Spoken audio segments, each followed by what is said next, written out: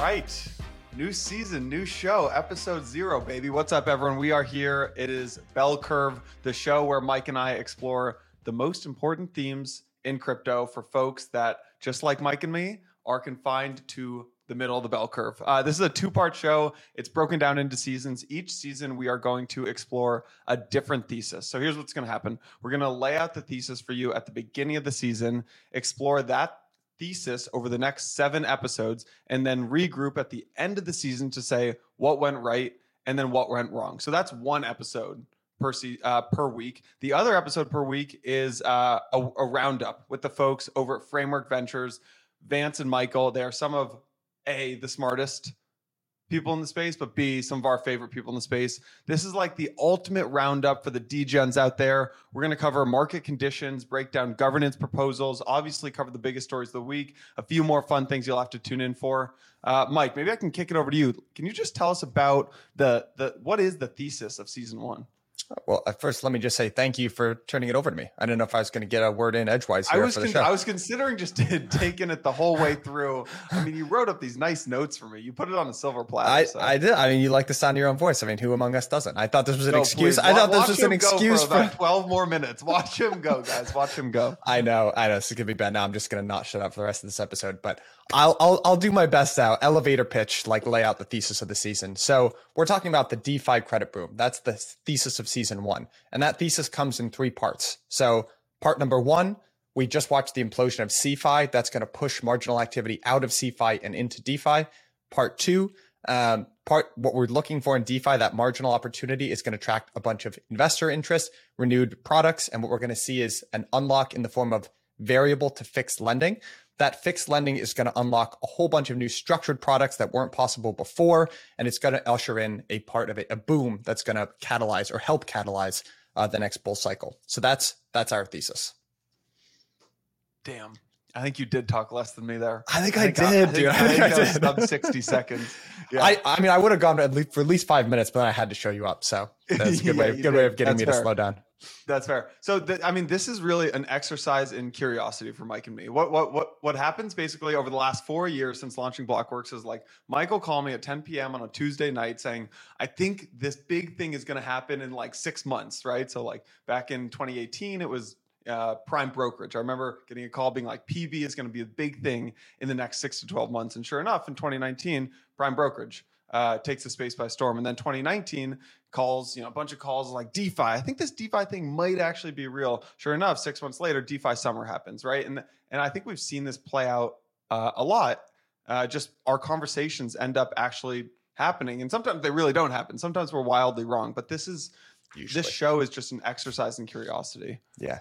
Let me break it down a little bit more just so we can, because the point of this episode is I think you and I are both kind of sick of as well, like listening to people. They just kind of spout these predictions on Twitter. They might or might not get revisited and there's not really much accountability. I think it's more fun to learn in public. So we're kind of going down on a little bit of a limb on this one here, but I think we've got conviction in it. And if not, we'll figure out what we got wrong. But basically, I think you and I think that there's going to be a big unlock when it comes to fixed lending in crypto, right? So the first part of this thesis, we just watched an epic implosion when it comes to CeFi. So some of that was just irresponsibility or not really good risk management on the part of CeFi lenders. Some of it was much worse stuff, right? It's something that looks like it was bordering on fraud in the case of Celsius or honestly, Babel Finance. This didn't get a whole lot of play, but $280 million worth of customer deposits that got vaporized because they were prop trading customer funds.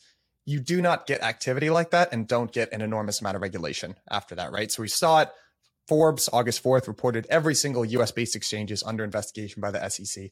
So that's about to get regulated. CeFi is about to start looking like banks. That's going to push.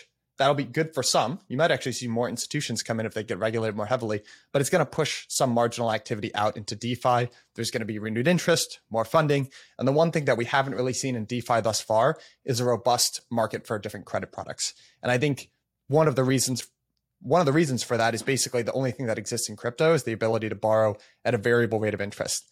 That sucks for you and me, right? If we're Blockworks, we're trying to raise money, tap, these debt markets. We can't borrow at 2% today and have it spike to 20% tomorrow. So there are folks, and you'll hear from them this season, that are already working on how to solve this, right? Transforming that variable interest rate into something that looks fixed. On top of the fixed rate, you build these structured products, right? Like a 30-year mortgage, which is the most popular financial product in the United States, that's built on the ability to borrow at a fixed rate. So you're going to see all of that kind of happen during this next cycle, and that's what's going to boom, kick everything off. That's what we think, at least. That was a nice you little like that? pop. That was a nice little Thank you. So let me recap. The idea is that the idea of season one is that the birth of fixed rate borrow and lend in crypto is eventually, maybe relatively soon, going to kick off a credit boom, and this credit boom is going to catalyze the next bull cycle. The thesis is kind of broken down into three parts, right? So the first part is that the recent implosion of CeFi, so Celsius's and Babel and BlockFi, will push more financial activity into DeFi. That's part number one. Part number two, the next wave of DeFi products will be unlocked by fixed rate lending, right? Everything in crypto right now in DeFi is variable. We think that where the space goes is fixed rate lending. And then the third is that you need structured products that utilize fixed rate lending, and that those structured products based on fixed lending will be a key part of the next boom. Do you want to break that third part down a little more?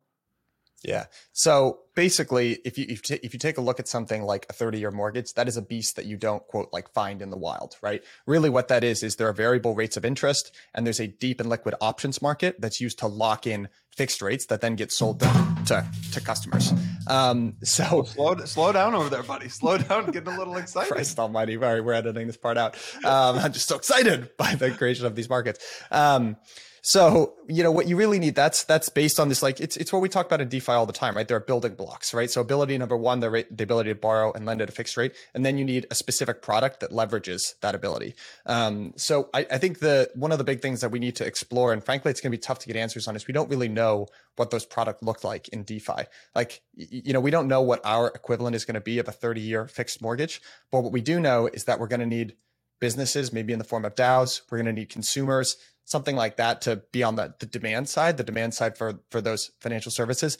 And then we're also going to need on the back end, we're going to need a deep liquid market for options, perps, whatever it is. That's kind of like, you can think of that almost as the clay, right? The molding clay for these new products. Because when you have a 30-year fixed mortgage, right, you need a market full of people that want to basically take leverage bets on interest rates to support the creation of those new products. To just lay it out, that's our thesis. And I'm sure, like you said in the beginning, the point of this, outlining this, is one, to just say, hey, this is what we thought at the beginning of all these interviews. And two, I'm hopeful. I would bet that by the end of season one, we're going to think very differently about some stuff that we just hadn't thought about before. So we want to put our ideas out there, be wrong in public. And who knows, maybe we'll even be right about some stuff. Yeah, potentially. Yeah. It's rare that we're right, but we'll see. Yeah, I mean, I think it'll be interesting, right? If you look at all of the basically bubbles and cycles in crypto, they've been led by equity financing, right? You had like ICOs, you had IEOs, then you had DeFi summer and yield farming, then you had NFTs. These are all like variations and iterations of equity financing. But if you look at most bubbles throughout financial history, from like CDOs in 2008 to Milken's junk bond sales in the late 80s, those were all caused by debt. Those were debt bubbles. So I think our thesis is that when we finally see a form of debt financing that's unlocked by fixed lending, we could see this boom in credit products that catalyzes the next cycle. So, I mean, we'll see. We'll see if you and me are right. I think the goal here, like you said, is just to lay out the thesis. It's not to be right or wrong. It's to lay out the thesis. It's to learn in public. I'd be really surprised if we nailed 100% of it. But hopefully we get one or two things right here. So, yeah. Well, I feel like the parts that I think will probably be right, and then what you think will probably end up being wrong. But, history can decide. I'd flip that, and you're probably right. Yeah, I'd flip your flip, and it's the inverse of what you just said. So I think we're both in agreement here. I'd take a derivative on that flip of the flip, and then we'll call it a day. So if you guys want to listen to a show, we've gone one too many here. A Bitcoin show, an ETH show, a Solana show, an Avalanche, whatever ideology you like, this is not the show for you. This is a show for exploring theses and big ideas. We'll revisit them every single season.